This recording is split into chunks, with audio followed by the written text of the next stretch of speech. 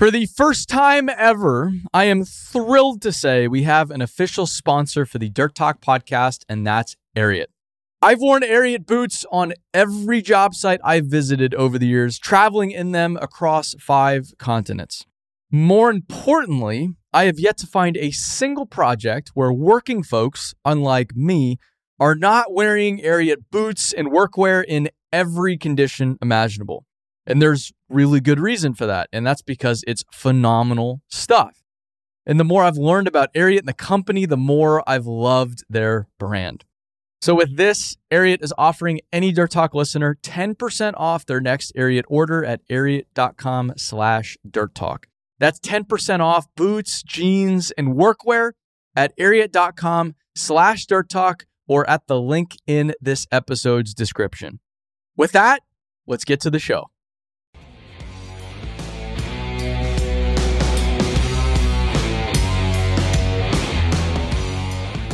Hello and welcome back to another episode of the Dirt Talk podcast. As always, I'm your host, Aaron Witt, for better or for worse. Today we have a guy who moves dirt. That is what he told me to say. His name's Pat Allen. He is an operator for New Era Excavation in New Hampshire. We've had Mr. Tom Gardocki on as well with New Era. He started New Era with his partner Craig. And then they hired on Pat. Pat, when did they hire you? Like a year ago now? It was August of 18, I think. Yeah, 18 to 19. Yeah, it's been a year and a half. And you were their first hire? Yeah, I was their first hire. And has that turned out to be a mistake for them? For them, I hope not. For me, no. Okay, good. Just checking. Tom made sure to make me check on that. Yeah. Just random employee satisfaction surveys. Oh, yeah. I mean, I get those every week. I think he sends one out. He's like, I want to know what the employee status, how the employees are. And I'm the only one, so he only gets my info. I don't know why he does that. It's all about good culture. Yeah. Okay, so you're an operator, and one of the biggest pieces of feedback I've gotten on the podcast is, you have all these business owners on, but you should really talk to operators. So we're listening to the feedback. Pat is the best I could do. So. Oh God, there's so many better. You got to work. You're working down from Garrett, but you skip a lot. Yeah. Well, we're gonna have to backtrack here. It depends on how today goes. Yeah. You got a big range you're working in now. So this is just to prove that we are heeding people's feedback. So you're welcome, those who have given me that feedback. Now, Pat, you are an operator. How did you get into the operating world, and how did you start out in this whole circus? So, if we bring it back all the way back. Yep. My family, my father and my uncle own a big, large union drywall and metal stud framing company. So since I was 12, I've been on jobs with them, lugging drywall and framing metal studs, and pretty much just doing the stuff that a 12-year-old does when they're working on a heavy construction site. Telling people that you're actually 18, even though you don't even look a lick of 13. Yep. So I've just been out there, and school was just not easy for me. I struggled with, I have ADHD and I have some learning disabilities, nothing major, but, you have this, they call it an individualized learning plan, something like that they help you. School tries to set you up so you can learn better, but in reality, sometimes it just makes your life a little bit more miserable.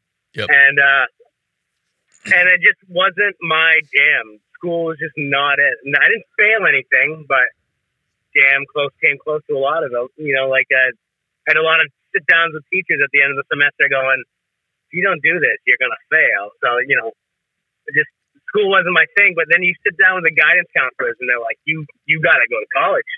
You're not going to make it doing anything not in college, and being stubborn and stuff like that, just not knowing what to do with myself. So, drywall it is.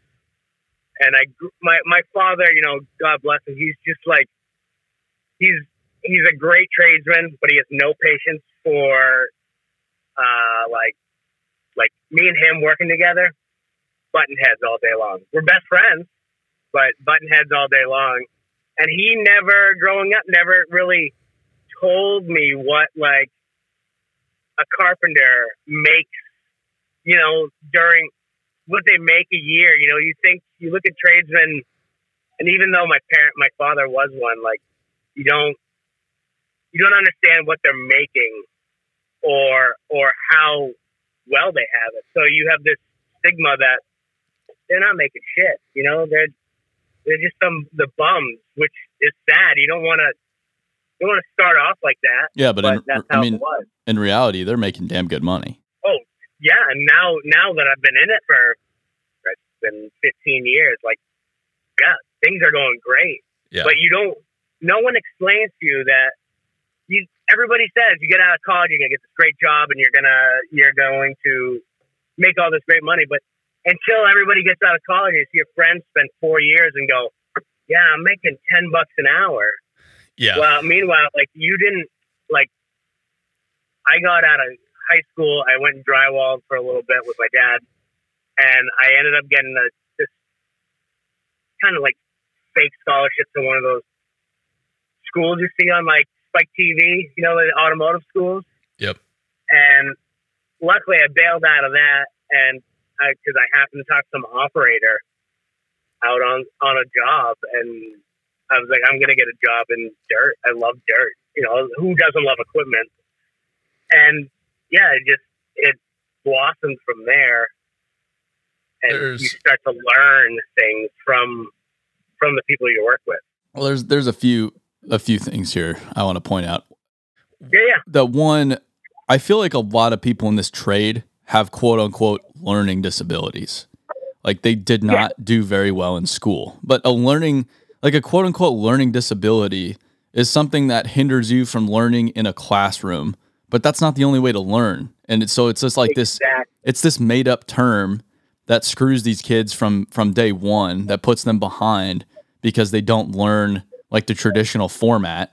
But everyone in this industry has quote unquote learning disabilities, and they're all doing just fine for themselves. Oh, exactly. I mean, I understand the school system can't try to individualize everybody's the way they learn. I get that. You know, they're barely making it right now as it is. But, you know, to say you're not going to, like, amount to anything because you're, you know, struggling to do algebra, there's got to be something where, like, people of, like, myself that didn't learn that way, I'm a more hands-on visual, like, you do it once in front of me, I'm just going to learn it, and I'm going to learn it better. And then eventually my goal is to learn it better than the way you did it, and more effectively than you know, you've done it.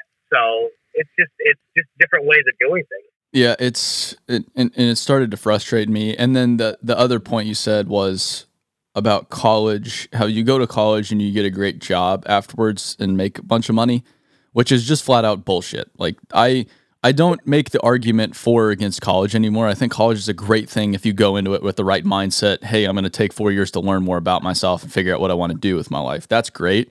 But if you come out of it expecting this great job and making a ton of money, that does not exist anymore. Like, that does not exist based on what I have seen and what reality looks like. And then you have all these guys going into trades, making a killing, 18, 20, 22 years old, and then even out earning all of these college graduates their entire life. Like, the operators, they still make more money than a majority of college graduates, you know, 30 years later. It's amazing. Oh, yeah. But I mean, like, how do they sell college? How do you sell college to somebody? You got to tell them that they're going to make a killing and all the money they're going to spend. Maybe some people, and I'm sure you've seen it, some people need that college to realize this isn't for me. You know, that need to go there and go, wow, this isn't, but then they've already spent all the money. Yeah. You know, but, you know, you get out of, like, for me, I got out of high school, I did some drywall stuff, talked to that guy. I ended up getting a job laboring for this local company for $8 an hour. So you start off and you're like, great, $8 an hour. Wow. Now all your friends are in college, or some of them are in college and they're looking at you like, oh, you didn't go to college, you're making $8 an hour. Mm-hmm. When we get out, we're going to make $120,000, and you're like, okay, and you don't know the difference. But then $8 turned into 10, and 10 turned into 12, 12 turned into 14, and onwards, and we're doing pretty good nowadays. So, and like my wife's got a master's degree in social work, and I mean, she does very well for herself, but at the beginning, you come out of school with $100,000 in debt, and she's making $8 an hour. So what's the difference? I just remember, like, there were a few moments where I was working construction over the summers primarily while I was in college. Like I was just sitting and I think I've talked about this before, sitting in a job trailer on the railroad. It was like 4 a.m, looking at what all my friends were doing back home, just doing whatever college kids do. And I felt like such an asshole because it was like, man, I'm out here in a job trailer in the middle of nowhere, working for not that much money. It's 4 a.m. It's like a Saturday because we work Saturday, Sunday, and I just worked last night. And you just feel like a total idiot. But like in which sucks. Like that really bums me out. But then long term, you are just fine. Like you are just fine. Yeah. But that's the thing, is there's no way to explain that, even though you can explain it until you're blue in the face that like I was fine, but some 18-year-old kid that gets out of school, he doesn't realize that, or she doesn't, like there's no way to explain to a person, no matter how hard you work. Yeah, you work 50 hours a week for $10 an hour. Your friends have been partying, but they're just racking up debt right now. Yeah. And in 4 years, and I will say, I think, so, they go into school at 18, usually they come out at 22. At 22 in the trades, you start to realize that. You start to realize, okay, I got a car payment now, and my friends are coming out of school going, what do we do now? Mm-hmm. And I saw that when I was working as a laborer. I'd go over to my friends' houses, and their moms would ask, oh, so what are you doing? And I'd, hey, I'm working in construction this summer. And they'd feel so bad for me, and they wouldn't get it. They're like, why are you doing that? And to me, it made sense, but to them, it made zero sense because that was looked down upon. They felt bad for me. It's like, no. I don't need you to feel bad for me. I feel bad for you because you've never worked and used your back to earn money, and there's just so much value. And that's the thing is, like, for these young kids, I think we have to sell the value of doing the work itself, because the money is great, but if you're just looking at the money, you're going to burn out. It's the value of the work, the value of building things, the value of sitting there busting your ass for a day and looking back at like, hey, I just did that, and that feels really good. Or the value of the camaraderie with the people that you work with. There's so much value beyond just the dollars that you can see almost immediately, I think we really have to sell as an industry. Yeah, and you're right. I mean, I think first, when you first get into this career in these fields, in any trade, basically, you look at it like, okay, I need to make money. But now as I've grown older, to be able to drive on a road that I helped build or graded, or drive by a building and you're like, I know where the sewer service is here, or just overhearing conversations like your friends are buying houses and they think a leach field involves just a tank, and the tank has failed. No, it's not the tank, it's the field itself. There's a field, that big flat spot where you guys are putting a patio there. In 10 years, you might be digging that up. Yeah. Because there's a leach field under there. So the knowledge, just knowing construction, with my father's background in carpentry and then excavation, we built our house 5 years ago now, and I did a lot of the work. So that was and now I can look back and go, oh yeah, I remember when I hung the mantle here, or we hung the drywall, or did the foundation drain. I know where that comes out. And there's so much more reward to the trades than just the money.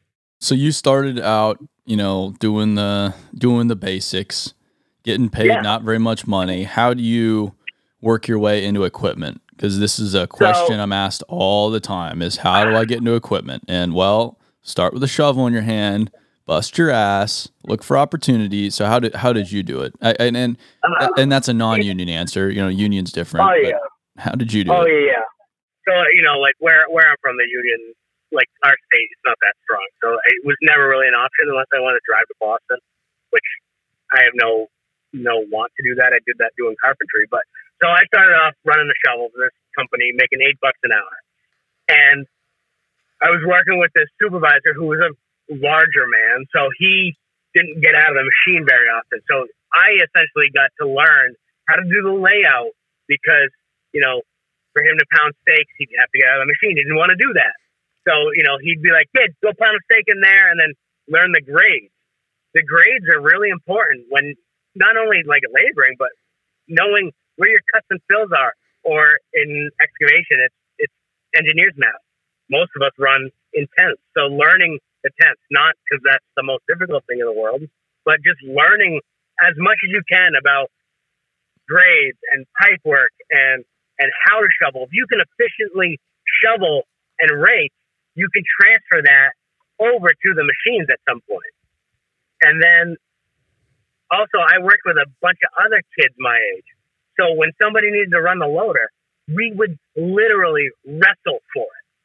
It was just good fun, but I'm getting the loader. No, I'm getting the loader. And we'd literally wrestle. No one fought, but who could get to the loader faster? So then the more machine time you have, usually you start with a loader, skid steer, and then, a bulldozer showed up with a job. And the guy I worked with, he didn't really like running bulldozer. So go push dirt. And then, the excavator's freed up during lunchtime. Oh, and the trucks are rolling in. Why don't you try to load trucks? It's your want.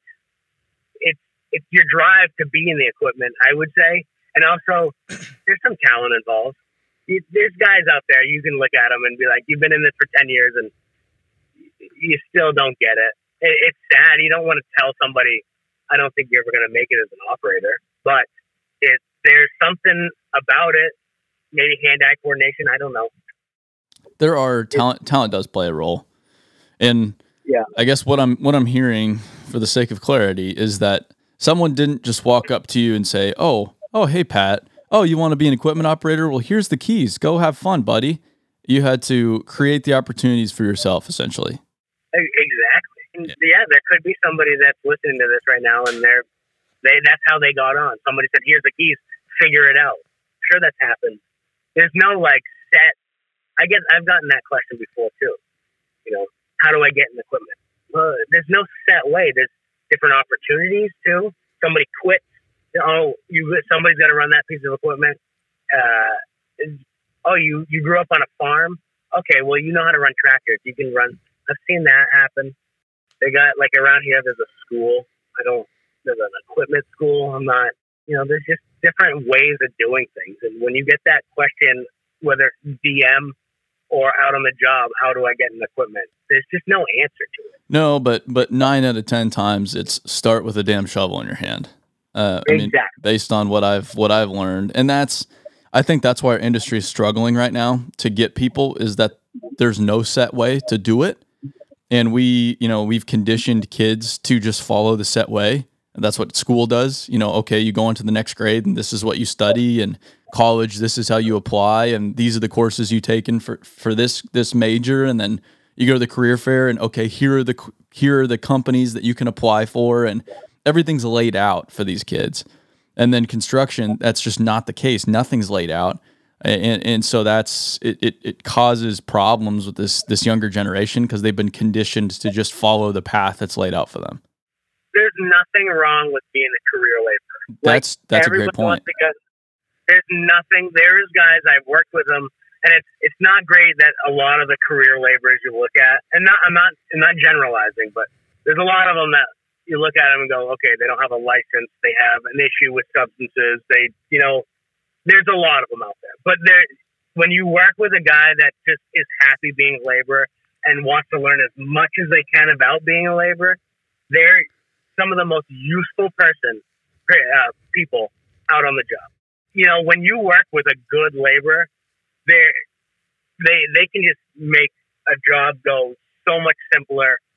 You know, you always try to get as close as we can with the machines to like ease stuff up for laborers. But when you got one that's like, hey, quit like fucking around trying to get in this corner, it's going to take me 3 minutes to shovel this while you keep going doing this. There's just nothing better than it. Well, and they're sold as like the low man on the totem pole, but especially in positions like pipe crews and this and that, these guys are so skilled, and there's an enormous difference between a skilled laborer and an unskilled laborer. And like, that's how I grew up. I grew up around these guys that have been laborers their entire life. That's what they did. And they were absolute studs. I mean, they made the company so much money. They moved so damn fast. And I think that's another fallacy that's being sold right now, especially online in this world, is that like everyone can move up, so everyone can become the boss. And it's irrational, because most people don't really necessarily want to be the boss. Like you don't need to be the boss to do something with your life and go create the life that you want. And then secondly, not everyone has that skill set. You know, some people have the skill set of being a laborer. Some people have the skill set of being an operator. It's just a different skill set. And if you don't have it, it's fine. Like you don't need to be the owner of a company to have a great life. I think it's just a bill of goods that's not exactly aligned with reality that I've seen lately. Oh yeah. I mean, so to get back on my timeline there, like what I did. So I left that smaller company to go to this bigger housing development company. I went there right before the crash started, but I started to work with some better people. And the supervisor I had, this guy Bill, who I still talk to almost weekly, he's one of those guys. He can run equipment, but he is 64 years old and would still rather be down in a hole slinging pipe than digging pipe. The guy's a bull, and I remember my first day out on the job with them. We're doing layout. We're pulling center line. And this is I want to say before GPS, but the company didn't have GPS. So it's pulling offset. And it was like 100 degrees outside. And if you've ever worked out on like a new development, there's no trees. Just you're in the middle of the road. And I was dying. I mean, dying. And this guy at the time was probably, 50. He just ran circles around me and laughed the whole time. And I was like, this guy's he's an asshole. Yeah. Like, I can't keep up. What an asshole.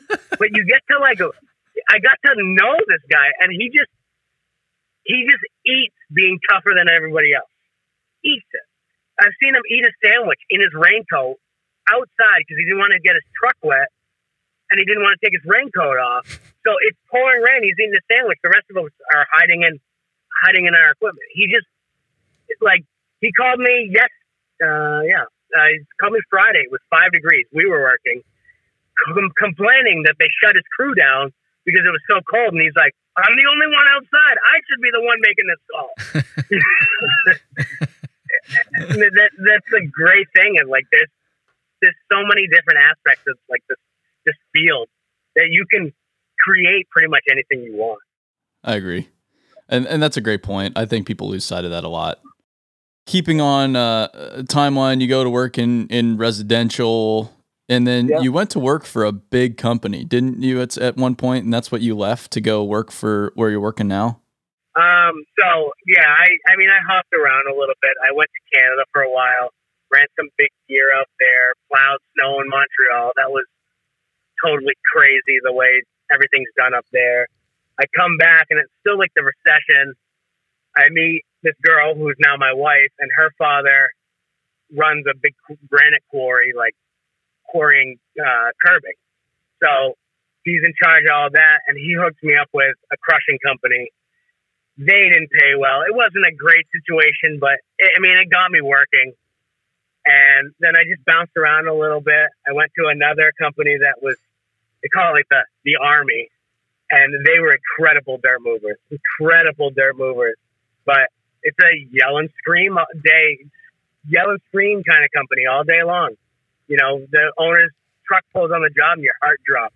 One of those, like, what am I going to get yelled at for today? And I went there to just labor because I wanted a better job.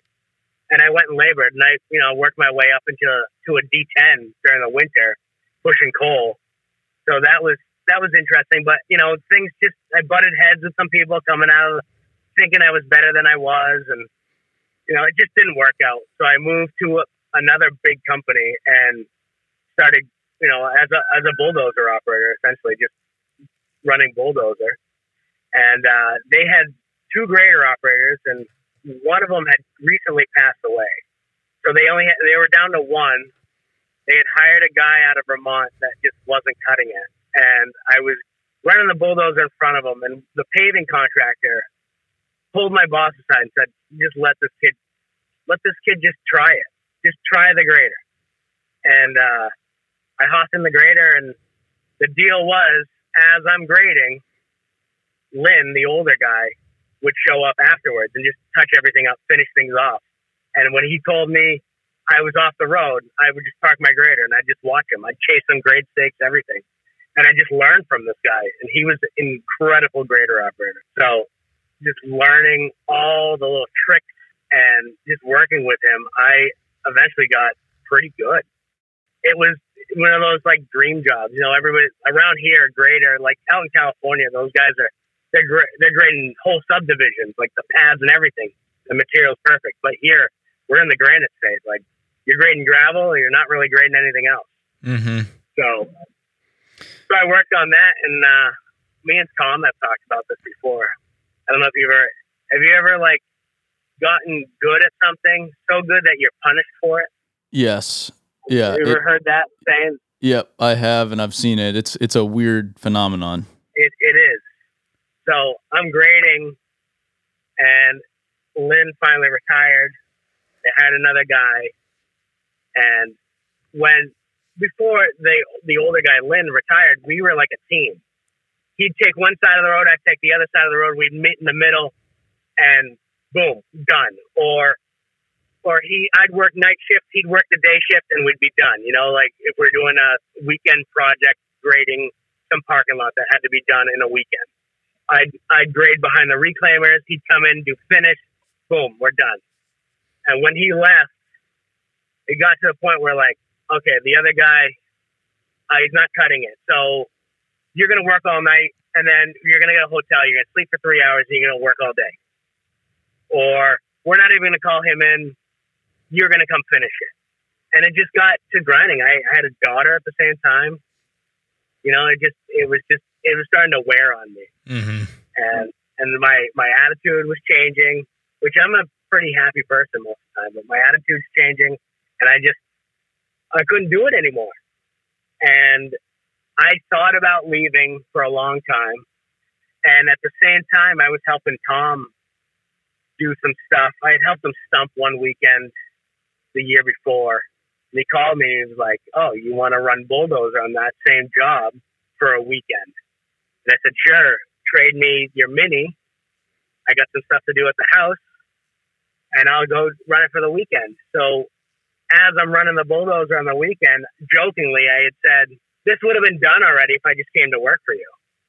And he laughed it off. And about half an hour later, he called me, and he was like, "Would you come work for us?" And I was like, "This is what I have at this company. If you guys can match it, I'm gone." And it just worked out that way, and it worked out to the better. We're a 3-man band. They own the company. They treat me like, maybe not as an owner, but man, everything's an open book. I can ask them things. It's just revolutionary, like the way that we're doing things, and I couldn't be any happier.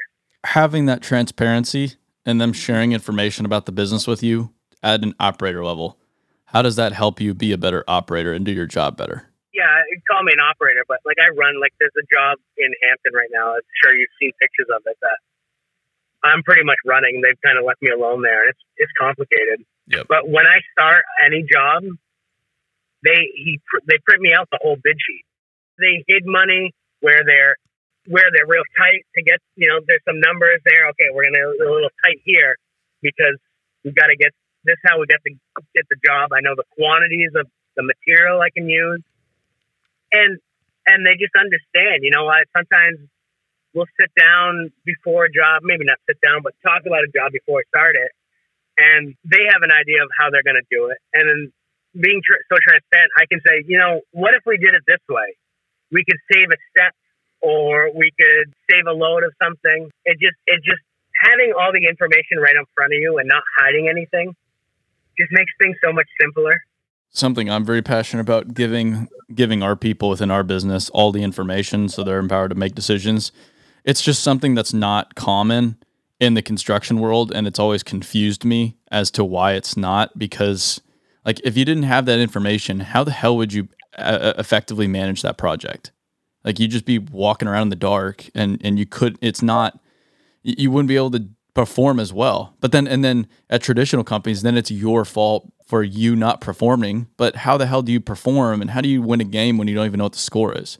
It's amazing to me that more companies don't. And I know you guys are small, and I know it's different on the big picture side of things, but it's still a no-brainer to share that information with everyone out in the field, because they're the ones actually doing the work. When everything's a secret, you think you're doing great. No, I only got 4 loads of stone on this job, and I only got this material, and I have this much labor cost right now. And then they look at it in the office and go, well, you're way over budget. Well, how did I know I was way over budget? I might have done something differently. It's not always about how they would do it. It's more the common goal of as long as it gets done in a timely fashion. I remember getting yelled at the way the trucks on a different company, the way the trucks were dumping, because it wasn't the most efficient way, in which you always, in your mindset, you learn, you always want to do the most efficient way, but it doesn't always happen that way. No. It's not always the most efficient way. But as long as the goal at the end of the day is reached, then, some people might say, well, then you lost money. Well, maybe we lost a little bit of money, but not everybody's miserable. It could be that. People on the internet don't get that. They think it's black and white, and they just say, well, that's not the most efficient way. It's like, there's not necessarily a most efficient way with anything in this industry. There's so many different ways to do the exact same thing and potentially reach the same goal at the end of the day. But everyone wants it to be black and white. Like, nope, that's not the way I do it. It's like, well, okay, great. Yeah. Maybe your way is right, and maybe my way is also right. Like, there's not a right and wrong here, but people are so hell-bent on saying, nope, that's not the way I do it, so it's wrong. It's like, I don't know if it's necessarily wrong, man, because they're still making a ton of money. So I don't know. Making a ton of money is not necessarily wrong at the end of the day. Yeah, the internet's brutal, though. You try to spread how happy you are. I'm always trying to be positive, and not just things don't go negatively, but there's so much negativity in the world right now that we don't, I don't want to be spewing more negativity. You post something and you're like, oh, look how cool this is. And they're like, well, why'd you do it that way? That was stupid. Oh, you're digging over your drives? Well, yeah, but you didn't see 30 seconds ago before this video that I got done doing something, I spun around and started doing something else. And there was no point of spinning around the whole undercarriage so I can dig the quote unquote right way. Or, yeah, we have Encons and all these accessories, and people, you're digging with that thing? Okay, well, we know how rugged they are. We know when to take them off. Like, come on. Yep. Just tone it down a bit. We're not all at Cat's proving grounds in the same exact dirt doing the same exact thing. And there's some companies out there that have fooled people into thinking that everything is like a production setting, where it's like, you're loading off of a bench in trucks and everything's perfect and the material's perfect, and it's so far from reality. From reality. And it drives me nuts that people think that that's reality. Yeah. We don't have a D8 setting up the bench behind the excavator. The excavator's building the bench as he's going. If we're even on a bench. Yeah. I think I've done one, since I've worked for New Era, I've done one bench cut, and that was this year in someone's backyard, and it only lasted 6 hours. We weren't on a bench for 4 weeks. It's just like that. That's the only. Everything's different every time, and then you get into ledge. So you have this perfectly set up area, to dig the way you want to do it, and then you right over the ledge. Great. Okay. Change everything around. So it's not perfect. And then you get people going, should have bought this piece of equipment. You should have done this. And it's comical sometimes to listen or read the messages or the comments that we get. It's just, really? Yeah. Yeah, that might work in Arizona, but it doesn't work here. And traveling has opened my eyes to that kind of stuff. But I mean, Tom, I get comments all the time, but Tom, he's big on YouTube, and YouTube by far is the most brutal place on the internet for equipment videos. Like, it's just it's terrible. Those people, all they do is just rip you apart, it seems like. I mean, it's not even me, but sometimes I'll go on Tom's videos and just read comments. It's horrendous. Like, Instagram isn't even close to what the people say on that page. It's like, wow, and then you click on their profiles or you do a little, little web sleuthing and figure out these people, and you're like, oh, sweet, you drive a tractor, or, you have a lawnmower. Lawnmower, and you're a dirt mover. Yeah, I don't know. It's craziness the way people think other people should do things. It's funny. I mean, we see more of it than most with how much exposure you guys get, even as a small company, and then where we're at. It's fascinating. So you're helping managing projects, running equipment, building stuff, working side by side with Craig and Tom. How old are you right now? I'm 32. 32. So you got a lot of time on the clock. So what does the future look like for you? I mean, I don't see any reason to leave New Era anytime soon. So it's great to be on the ground level of this company, because they're just they're in with the times. Tom and Craig and I, myself, like we spend most nights sending pictures, Instagram photos to each other in this little group chat, and being like, oh, check this out. Check out this hook lift. Man, how cool would it be to have a hook lift with different attachments? Or Craig goes nutty a little bit, because me and Tom are just all about the attachments. But, like Craig, Vactors. Vactors are like revolutionary. Like, everybody's going to have a Vactor. As the company grows, essentially we're trying to do everything as efficiently as possible with the least amount of people. Not because I foresee the company growing. I foresee that in the future, but, what if we could eliminate some of the, I can't make it in today, I got the shit, or my car didn't start, and do it with more mechanical means, less labor, then, as we grow the company, it'll be really cool to see, like, wow, there's only, say, 5 of them, and they did this with a company next door. They got 15 employees, and they're doing the same amount of work. So that's the way we like to do things. We're tight, but we have fun. I mean, there's nothing wrong with having fun on the job. It is cool to see how much you guys knock out with just 3 of you. And Tom, he has a whole other gig too. He's like kind of like a half guy. It's amazing to see the projects you guys are taking on today, and how much work you do with just only a few people. It's pretty crazy. Yeah. Well, since his podcast, his parents have retired, so now he's full time. Oh, no kidding. So now, yeah.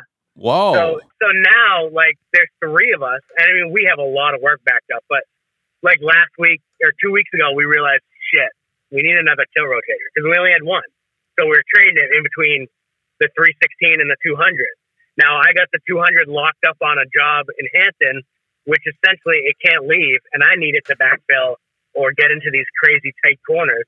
And then you spend, it's funny, like once you have the tilt rotators, you spend a day without it, and you're like, oh God, I could have been done already with a tilt rotator. So we ended up getting to the point where Tom and Craig were like, we need to get a second one.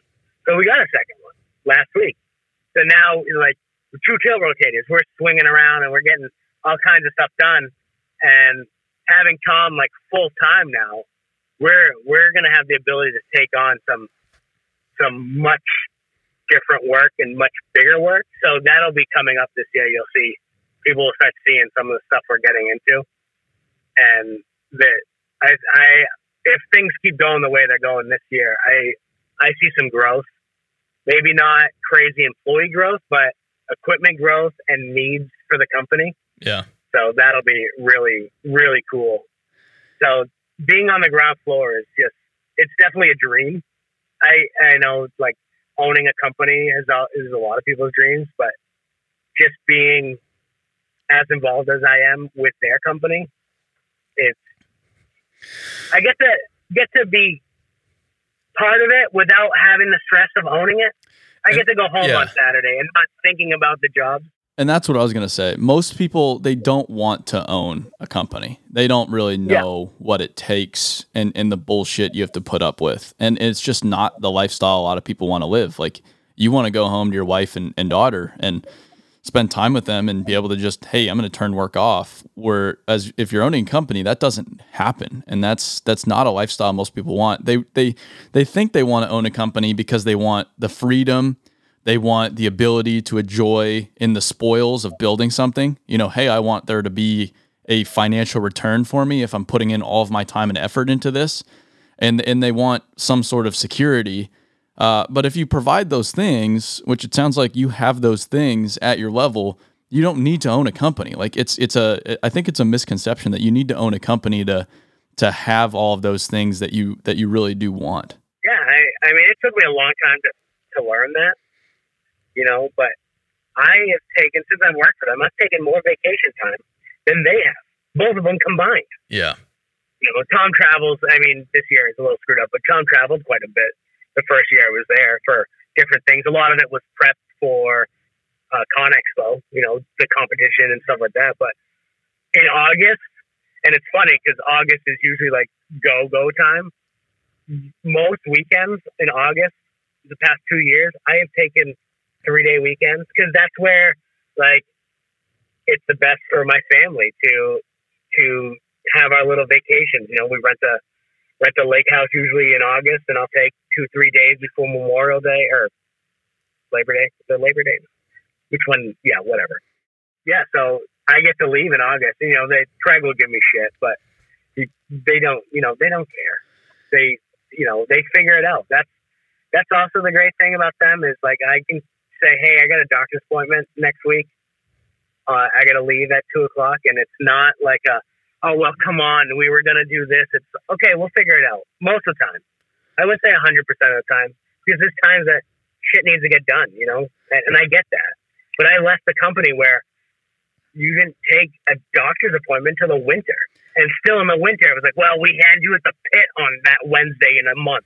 And I understand like schedules in this industry, but also that is something that has to change. Like there has to be some level of flexibility because people have outside lives. Like people have families, people have things they need to take care of outside of work. Work is not the end all be all. And yet these construction companies, they just demand so much from everybody. And my generation, like we don't want to have to put up with that because there's so many other opportunities now that are a lot more flexible and do say, you know, hey, you do have a life outside of work and that's okay. And so we need to, I think that needs to change in this industry. We need to be more flexible in people's lives because it's just, it's starting to get out of control and making people, you know, making it mandatory to work 80 hours a week is not sustainable. I mean, when I had my first daughter, my oldest, my wife was changing jobs and my mother takes care of the kids on Monday and Tuesday. So my wife's changing jobs and my mother couldn't handle Monday and Tuesday for some reason. I forgot what, but I was like, okay, I think it was a month or 2 months, maybe 2 months notice, I am taking this Monday and Tuesday off. And it was, I remember the owner of the company coming out and being like, seriously, 2 days off in September? Like, who's going to grade? Yeah. And I'm like, the other grader operator. Yeah. That's who's going to grade. Well, you know, and to the point where he wanted to have me bring my kids down to the office and have the secretaries watch my child while I worked all day. And I was like, it's not, no. And I think in his mind, that was a great idea. You're like, I'm going to provide him childcare. Yeah. But no, my kid's not going with some stranger from the office for 2 days while I go grade. My job's not that important. Like, it's important, but it's not that important. So, it is amazing, and that's not like a one-off thing either. Stuff like that happens all the time in this industry, and it's a bummer to watch because that's what leads to, all the divorces that you see, and the resentment and the substance abuse, and a lot of that that's kind of the contributing factors. They just don't let people live their lives outside of work. Yeah, I mean, how many guys have you seen that like have to go home and drink a 6-pack, and they've chose they're moving dirt over their wives and their kids and stuff like that. Yeah, it's all the time. Yeah, everybody. So it's sad to see. It's terrible, but dirt isn't. I love dirt. It's my favorite thing to do, but it's not that important. If the Build It thing doesn't work out, do you think I can get a job there? Oh, for sure. I mean, you're always talking about how plowing's so exciting. You come here tomorrow, I will talk to the owner of the landscape company there, the plowing company that we work for, and he will put you in a loader. Guaranteed. You can have the loader I plow, and I'll sit at home. Pat, maybe we can work something out here. Yeah, I mean, it's a 28-foot metal press, like how you can bendy wings and all kinds of stuff. Like you can have it. That is a fancy plow. It's a very fancy. Sometimes it's too fancy, but I love it. That things like that, a brand new loader, that big plow, like it makes plowing way more enjoyable. Yeah. Being where I used to be, like being essentially locked into a site for 30 hours straight is just not really that amusing anymore. When you're younger, you get that, and I see it. I plow with some kids right now that are the same way, but I've been up for 48 hours. Well, you know what? I'd rather just be home. There's just like this hardo, like I've been up and I've been plowing since 3 days ago. Okay, cool. Yeah. I slept in my truck and I've done all that. I'm good. The family thing probably changes everything too. Once you have a reason to be home, you're like, all right, I would just rather be home than doing that. Yeah. And, not that I know. You might know eventually, though. Eventually. Hopefully not soon. You plow all these storms, and then you get home and like they're gonna shovel the walkway, and like my father-in-law plows the driveway enough to like get my wife out to work and whatever. But then, I sleep a little bit. I gotta fire up the tractor and plow the driveway. It's snow, and then you think about it, it's just stuff that's gonna melt later. Don't just let it be, and it'll melt in a couple months, and we'll never have to deal with it again. Well, have you seen the real fancy homes with the heated driveways? My neighbor has one. Okay, yeah. That's the way to do it. And he's probably looking at you like, yeah, what an idiot. Yeah, exactly. It's not like I live in a fancy development, but the neighbor has a 500-foot driveway, and it's every time I come home after a storm, it's wet, and it's like, great, thanks. I can't imagine, but I know, like, because we work on a lot of fancier homes for New Era, like a lot of fancier homes, and one of the houses we're doing now, they're planning on a heated driveway, and I know how much propane those burn. Mm-hmm. So he can have his heated driveway because I'm good. I'd rather burn a little bit of diesel in the tractor than the amount of propane that I know he's burning. Fair enough. But he's just sitting next to the fireplace, nice and cozy, just probably counting his money, like the propane bill, not a big deal. Yeah, exactly. And I'm coming home and I'm bringing cordwood in the house to get the wood stove going, and then falling asleep. And snow plowing there's a lot of people that love it. There's a lot of people that hate it. It's a blood sport, I'd call it. Yeah. White gold is, people call white gold. It's not as cracked up as it seems to be. There's a lot of these, and some people might understand me, but plowing sickness, you get like this anxiety. Yeah. And you've been eating Sour Patch Kids and Monsters at 3 a.m. Oh, like, God. It's just not, I mean, that's not always the case, but it's just not normal. Well, and to make it even worse, I see some people plowing while listening to this podcast, and I feel really bad for them then.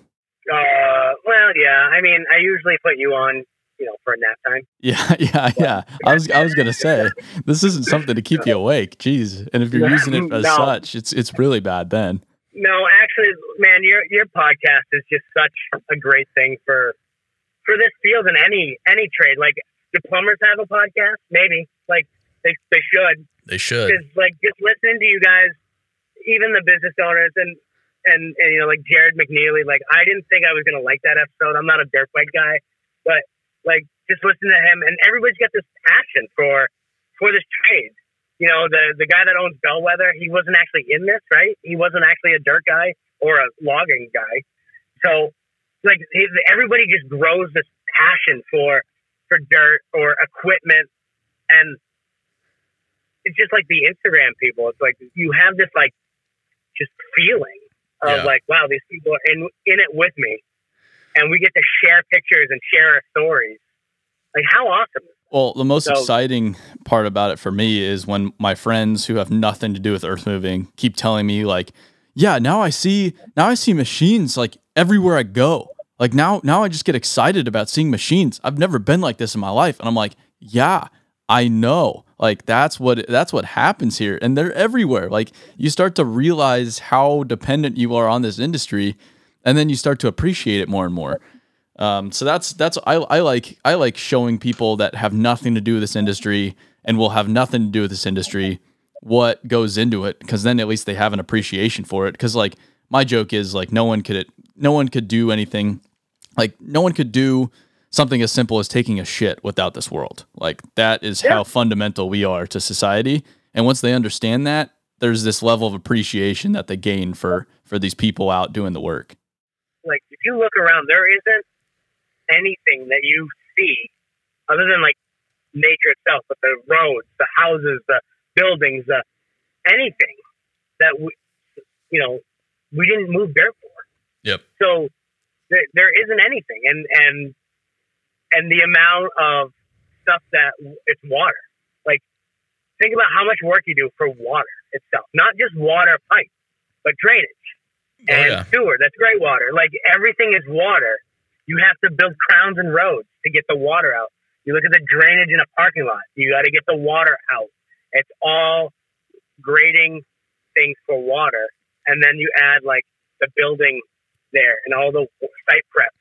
And as being in this trade, being able to drive around and be like, yeah, look how much dirt they move. Look at the cut in the back of that parking lot. You know, you don't see it from the road. It's road grade, you know, but then you're driving by a Walmart, and in the back there's a 40-foot cut. Mm-hmm. You're like, wow, how much? You know, where do they move all that dirt to? And what they have for iron here? And then you get into like, I love that there's a couple Facebook pages of like antique iron, and like for us, like New England Construction and the Rockbusters page, and you can like see like people will post pictures of like these companies that move dirt. Like, oh, there's that shopping mall that's you know, in a couple towns over, and here's all the pictures of that company moving all that dirt, and it's amazing. Like who doesn't get all like gung ho for seeing equipment move dirt? Like who doesn't? I don't care who you are. It's man, woman, or child. That's what I say. It's exciting to anybody. That's why, and I like doing what I do because I get to talk about it, and it's so unique. People don't really ever think about it. It's just such a fun topic rather than like, I mean, no offense to accountants, but I would not have nearly as exciting conversations if I were marketing accounting firms. Yeah, you're not wrong. You know, just the trades in general. So anybody looking into this field, coming out of high school or just wanting a change, even if it's not dirt work, like how cool is it to put your hands on something, say you did it, drive by that place or go in that building later on and say, I was here. I know where that pipe goes. I know that door, even like a carpenter. What's on the other side of that door? Well, I've been back there. The pool cabana thing we're doing in Hampton or on the beach, for those of you who don't know where Hampton is, I don't know why I keep saying Hampton. For us, like that place is going to be there for years to come. Like when my kids are 20, I'm hoping they go to the beach, and when they're driving by that monstrous house in this infinity pool, they're going to be like, my dad did all that. Maybe not. They'll be like, maybe they'll roll their eyes and go, my dad, every time we go by here, says, "Oh, he did that." That's more likely. Yeah, probably. that's the likely one. But at least they're even thinking about it. And what's even better is if you drive past a job that you did, pulling your fifth wheel on the way to vacation. Like, yeah, I did that, and I'm pulling my fifth wheel going to vacation. Yeah. See, and that's what I love being outside. So this field for me is great. Carpentry, like I can do it at my house. I did it when I was younger, but like being outside here and just going for a ride on the roads, and then we'll take a random turn, and I'll be like, honey, guess who graded this road? Just guess. And she's like, you. And I'm like, exactly. I did it. I did this road. And then she'll go, why does it ride like shit? But I get DMs on Instagram, probably not as much as you or Tom or anything, but anyone that wants to ask me questions about this field, or I love answering those. You know, I get the I am job posts, but oh yeah. But who doesn't? Oh yeah. Or you get tricked. Have you been tricked yet? I was talking to one guy, he's from Brazil, and talking about graders once and how great graders are, and then he's like, "Can you get me a job?" And I was like, "You bastard!" Yeah. Reels you in. Yep. Yeah, reels me in. But I get just different people that I just love this field. They ask questions. I love answering questions. There's no, unless you're being kind of a dink about it and asking a question in that, why'd you do it that way? But, how come you guys are hammering with a hammer, not a grinder? Like, well, because grinders don't work here. I'll explain it, dude. Like, grinders don't work here. Trust me. I know a company that has one. It does not work on rock. The rock's too hard. And that's an important distinction. You can ask the same question, but with a different tone. Like, oh yeah, you don't have to be an ass about it. You can just ask the genuine question. You're going to get a genuine answer, and you're better off that way than trying to assert your superior intellect by like criticizing by asking a question. Like, well, why the hell would you do it that way? Instagram and YouTube, it's just a plethora of knowledge. Yeah. To see like the way people are moving dirt differently, and go, hey, I saw this. Could we try this? And then especially Tom and Craig, they're open to it. The information, it's a little information highway. So how do you not get all jacked up and go, yeah, let's do it this way, and see the world differently in the eyes of people around the country, around the world, and learn their tricks and trades and stuff like that. So just for us, even local people, like I follow a bunch of local companies, people that we'll probably end up bidding against. So, and it's great because I talk to some of them, some of them will DM me and be like, what are your thoughts on the NCon? And I'm like, it'd be like, oh, talk to Tom. And they're like, no, you're the one, you've only been there a year. Some people think Tom's sponsored by people. It's not really the case. I've learned that there's no money in advertising in this industry. No, but if they're your competitors, do you say, no, NCon, like it is the worst thing possible. This is such a stupid contraption. I would recommend that you do not get it. Sometimes you want to. It depends on who you messages you. But most of the time, no. Like we're all out here for the betterment of the trade, right? So if something's gonna work, like how do you say it's the stupidest invention I've ever run when you're running it? It's always on the machine. We just bought a second one because we need it. Like that we want it. So being better for everybody is what we should be striving for. Better for the trades, better for the people in our trade. And you see the companies, and you're right, I've heard you talk about it, these corporate profiles that are just spewing, we're the safest company in the world, and you don't want, you don't want to work anywhere but here. Yeah. And we own safety. In reality, you lease safety. Okay. Yeah. So it's great to watch. Like Sargent around here, they're out of Maine, right? And they do work in New Hampshire, but when they move into town, it's like, holy crap, Sargent's here, So to watch them and know that their company employee owned, and that they're doing all this awesome stuff for their employees, and like they have that Sargent school or whatever it's called. Like, how cool is that? And then you got other companies around here that are owned by billion-dollar corporations, and they're like, yeah, we're the best around. And you talk to the people that work there, and they're like, yeah, they laid me off without any notice.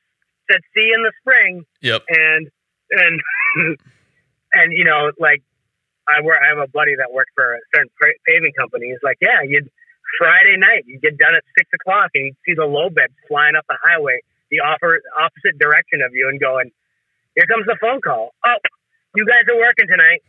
And oh yeah, you're paving Sunday night too. Great, cool. Thanks for thinking about me and my family. No, they don't need to do that. People are disposable, Pat. Yeah, and that's where I think these companies are starting to realize that's not the truth. I hope they're starting to realize that. People aren't disposable. They're starting to realize it, but they're not acting like it. They're going to have to start hurting big time to start acting like it. But the companies that do get it now are going to be at an enormous advantage. When I left that bigger company to go to New Era, I was like, there's a big group of people that were very unhappy there. Very unhappy. Like it was like you'd go on a job and be like, so you still thinking about leaving? Yeah, I'm thinking about leaving. You still thinking about leaving? Yeah, I'm just going to leave. So I left, and no one really followed me. I mean, I wasn't expecting people, but I remember this summer, I get a phone call from one of my supervisors. It's like, hey, are you happy you left? Are you still happy? I'm like, yeah, I fucking love it. All right, I'm giving my notice. And like, they've lost a lot of people because of the theory that everyone's replaceable, and like, oh, yeah, you're dating. They were struggling. They had people that they were hiring for more money just to get people in than the guys that were already there doing their job. So then guys were figuring out that they're making more money, which money's not always a thing, but that's kind of insulting. Can you imagine you're making $25 an hour, and then some guy that's never even done a thing for your company, he comes in at $28 an hour. Yeah. And then says it to you, and you're like, how many hours did I put in here? Yeah, that's a quick way to build resentment. And so guys are leaving that way, and just a multitude of things. And they've lost a lot of people, so they, from what I understand, are revamping the way they're thinking things, which is sad, because how long did it take for you to realize you need to revamp things? Yeah. How many, even like the companies you work with that are revamping things, how long did it take? How many guys did they lose until they went, shit, we can't be going this way anymore? Well, fortunately, I mean, most of the companies we work with, they've kind of realized it before that happens. Yeah. Like Sargent. But it's going to have to change. It's moving in the right direction. I'm optimistic about it all. The people that think that we're just dirt dummies are so wrong. Well, we are just dirt dummies, though. Well, yeah, but we say dirt dummies in a laughing way. They say dirt dummies or ditch diggers, as like we're still out there with pickaxes digging ditches, and look at those guys with their vests on. They just got out of prison. Like my wife works at a school, and one of the counselors said, "Oh, somebody's got to dig ditches." When she explained to him what I do, and my wife's like, "I think I need to like educate this woman." Yeah, but people say that, and it's like, I feel bad for you. Like, I don't envy you. It's funny how it's reverse in a lot of cases, because it's like, I feel bad for people sitting in an office right now, 40 hours a week, miserable. Like, that sounds absolutely terrible. You hear all these stories. I remember my dad telling me this story about these guys. They were out in Boston on scaffolding in like negative degree weather, doing some framing on a building. And one of the office workers put a sign in the window that said, nice and toasty out here. In here. Sorry. Yeah. And one of the guys, and they got a lot of trouble for it, one of the guys wrote $40 an hour out here. I mean, they got in a lot of trouble for it, but still, like, fuck you. Yeah. That's funny. Yeah. Oh boy. Well, where do people find you, Pat? How do people follow along on your dirt adventures? Essentially, Pat Allen 30 on Instagram. I have a Facebook page. I have a really shitty YouTube page that I don't put any time into. That I don't even look for that. But yeah, Pat Allen 30 is really where it's at. Okay. or just follow Tom. You'll see me. He posts me a lot. Or Craig. I mean, you can't forget about Craig. Yep. I want to put that out there, that Craig might not be very vocal or visual out on Instagram, but he's there, and he is one of the best dirt guys I've ever worked with. So, we got to give him a lot of credit. He doesn't get as much credit as sometimes he deserves, but he is a pretty big backbone to the business that I work for. So absolutely, and to follow Tom, it's all the Dirt Ninja. The Dirt Ninja, yeah. And you can DM him asking him for a job. That'd be great. Yes. Just a rag. We're not actually hiring anybody. Just a rag on him. Yes. He loves the IM job. DM. Just make sure you bug him. Good. That's the kind of change I want to create in the world. Let's just bother Tom. Yeah.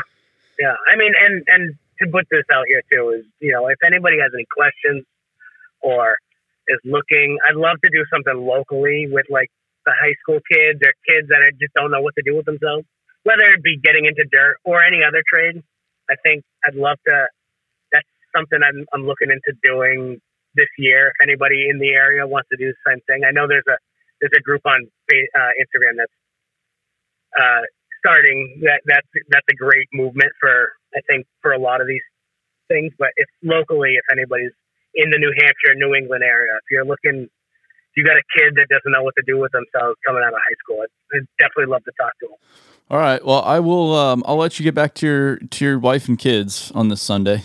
Oh, I appreciate it. Thank you. I appreciate you taking time to sit in your pickup truck down the street and talk to our enormous audience of about 4. Yeah. Does it count as 4 if I'm not? If it's me, like, so it's 3 technically. Well, maybe we're up to 5. I'll probably listen to myself, I think, and just beat my head against the steering wheel going, my God, I sound like an idiot. Maybe your wife will listen to it too. Oh, yeah, I think she might, just for my sake. Yeah. So she can say, man, you rambled a lot. Oh, this is great. I think people will love it. Good, All right. So. Well, Pat, I appreciate it. And with that, I think we're done with another one here. So if you enjoyed it, please share it with whomever. We had a record month in the month of January with downloads, which is really exciting. It's going in a positive direction. We are about to also be making some huge changes to the podcast that I'll be talking about soon, making enormous investments into it. So it's not going away anytime soon. And in theory, it should only keep getting better and better. So please keep sharing it. I appreciate all the shares, all the comments, all the feedback. It's been really cool. And we will see you on the next one.